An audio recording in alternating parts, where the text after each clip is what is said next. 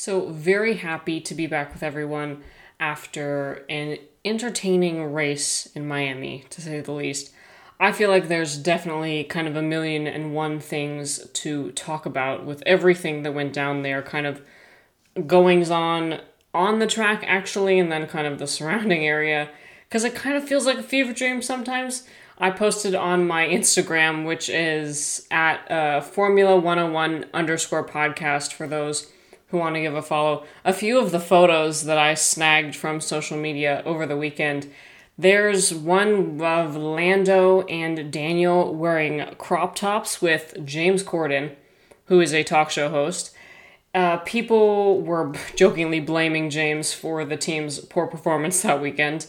There was Ted Kravitz with a lady dressed as a mermaid, and Sebastian Vettel was wearing his underwear on the outside of his race suit. And if you don't believe me, go check it all out. It's all real, all happened. There was a lot going on. But now on to today's topic.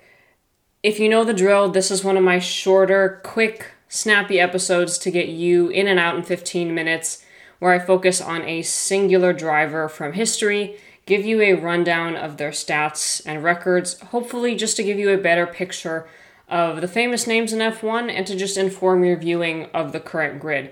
So for today, I'm talking about someone that a lot of people might recognize like as a picture of him more than they might recognize his name, because this racer was very well known for the facial hair, the mustache that he had. And if you know who I'm talking about, this is Nigel Mansell, so let's get into it.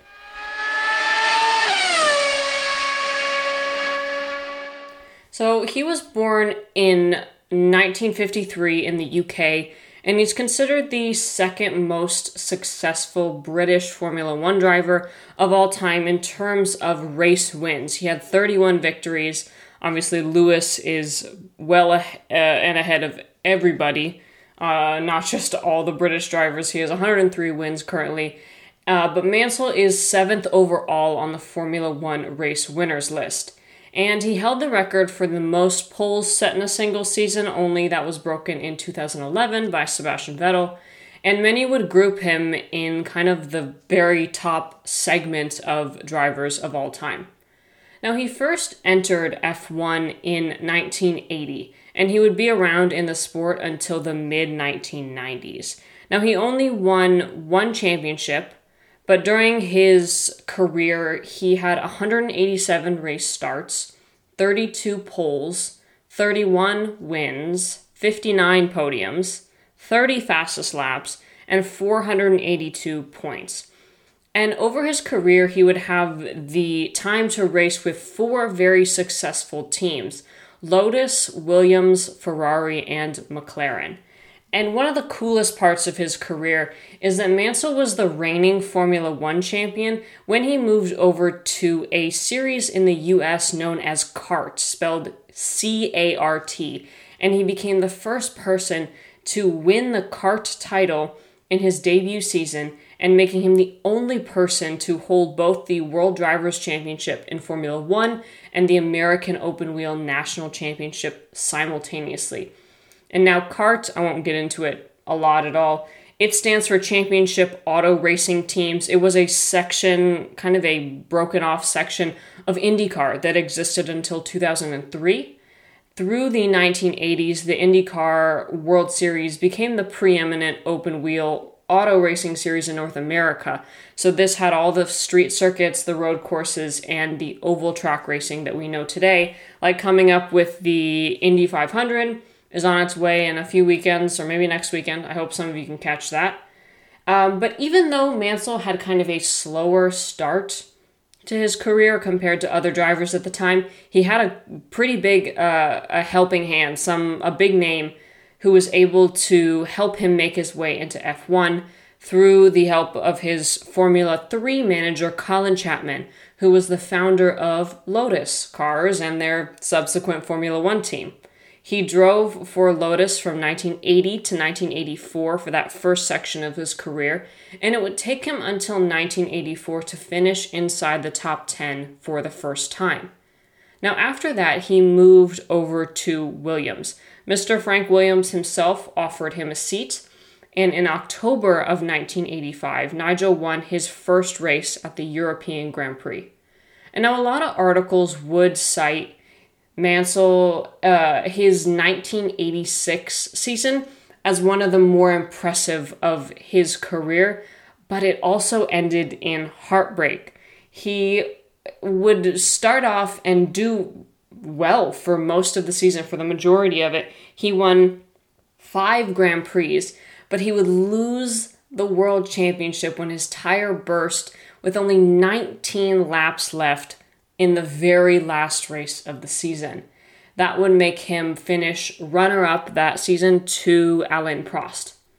Now, he was with Williams till 1988, and then for the 1989 to 1990 season, so just one, he moved to the red team, the infamous Ferrari.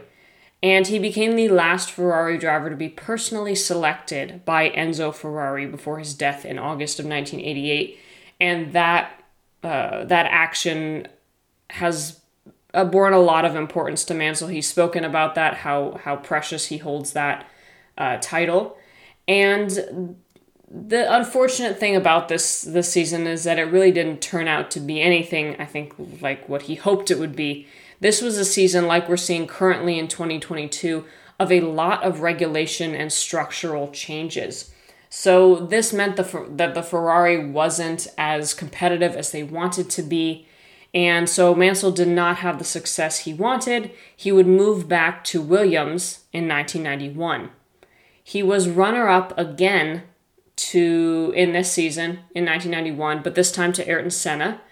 Then it would be the next year, so he would only have to wait one more year after that to get his championship. He won the opening 5 races that season and went on to clinch the World Championship with then record number of wins in one season, which was 9, and the highest number of pole positions being 14. So many saw this championship as a long time coming. Mansell was a talent, and many had hoped, or expected at least, that he would win a championship sooner. Then, oddly enough, Mansell decided to take a break from Formula One. He moved over to that kart series that I mentioned in the US. He won that, had some great success over there, and then came back to Formula One in 1994 for another season with Williams. And now, as you can assume from the comments that I've made so far, is that a theme of Mansell's career was how much he moved around. A lot of times now we see guys like Lewis, Max's contract, Charles's contract. A lot of guys are sticking with a singular team for a long time, which can do with the amount of success they have with the team and all that. But Mansell really jumped around. And he came back to Williams after that time away, but did not get the most welcome acceptance and was ultimately booted from the team after the season because they were opting for a younger talent of David Coulthard. And after that, he moved again to McLaren in 1995, was there very briefly. He and team boss Ron Dennis did not see eye to eye, and Mansell ultimately understood that he was really the second choice with the team because they couldn't attract Michael Schumacher. And they said, okay, who can we get now that we can't get our number 1 pick? And that kind of weighed heavy on Mansell, and that was part of the reason why he chose to depart after that. So, moving on to his driving style, Mansell was actually nicknamed Il Leone, or the Lion, by the Tifosi, the Ferrari fans, for how fearless his driving style was considered by many. So in a lot of ways, he was just very aggressive, maybe considered less calculating and methodical as other drivers at the time, like Michael. And Adrian Newey, who is responsible for a lot of Red Bull's aerodynamic prowess and success, especially with the dominance of the cars during prior to the hybrid era with Sebastian Vettel and his championship run, Newey said that Mansell and Max Verstappen have some similarities in their driving style. So in this interview, Newey said that what was dramatic about Mansell was that you always knew it was him in the car. So he was very memorable, that you could tell it was him at the wheel. But there's two sides to this coin. Many didn't appreciate his aggressive style, as I think many don't appreciate Max's style, myself included. I think there's a line between aggressive and dangerous. And so in another article that I read, Mansell, created for himself kind of a siege mentality, which earned him a lot of fans rooting for him, but also plenty of enemies along the way. And he had this thinking that everyone was trying to hit him and put him out, which is not something I'm making up. This was actually said by former Williams boss Patrick Head. So this very combative driving style, coupled with Mansell's poor skills when it came to team and sport politics, kind of that wider situation of working with other people, being managed, having a teammate, all of that stuff, would lead to a lot of altercations between team bosses, team members, other drivers, figures of authority. Mansell was really considered a magnet for drama and commotion. He and Piquet very famously did not get along. He and Alain Prost also, more notably, had plenty of issues and arguments while they were teammates at Ferrari, because Mansell he kind of was suspect about some of the actions that Prost was taking. He suspected that Prost had put in a lot of work with Ferrari management to convince them to back Prost over Mansell in the World Championship battle, which kind of goes into the conversation about having a number one and a number two driver, team orders. That whole discussion, I think, deserves its own episode because it's such an interesting problem, I guess you can say, about it, that, these two drivers are technically teammates, but they're also competing, and a team makes its choices about who they're going to support more than others, as much as they never want to use labels about who's a number one and a number two driver. It always exists. It's usually fairly obvious, especially on the top teams. And also there was suspicion about these alleged swapping of cars, actually, between Mansell and Prost, which I don't know if it was ever proven correct or if it was actually corroborated that was real. But this kind of caused a lot of arguments between the teams, and I think it played a role in how Mansell was and has been perceived by fans as the years have gone on.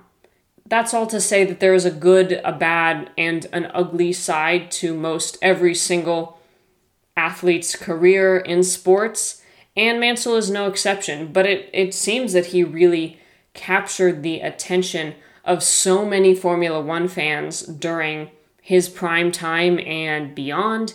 He very much seemed to have his own sense of character. He didn't really deviate away from what he thought was right, and that did rub a lot of people the wrong way. But a lot of people, like we've seen with Max, certain personalities attract certain fans, and Mansell was certainly one of those that some people loved and some people really did not love.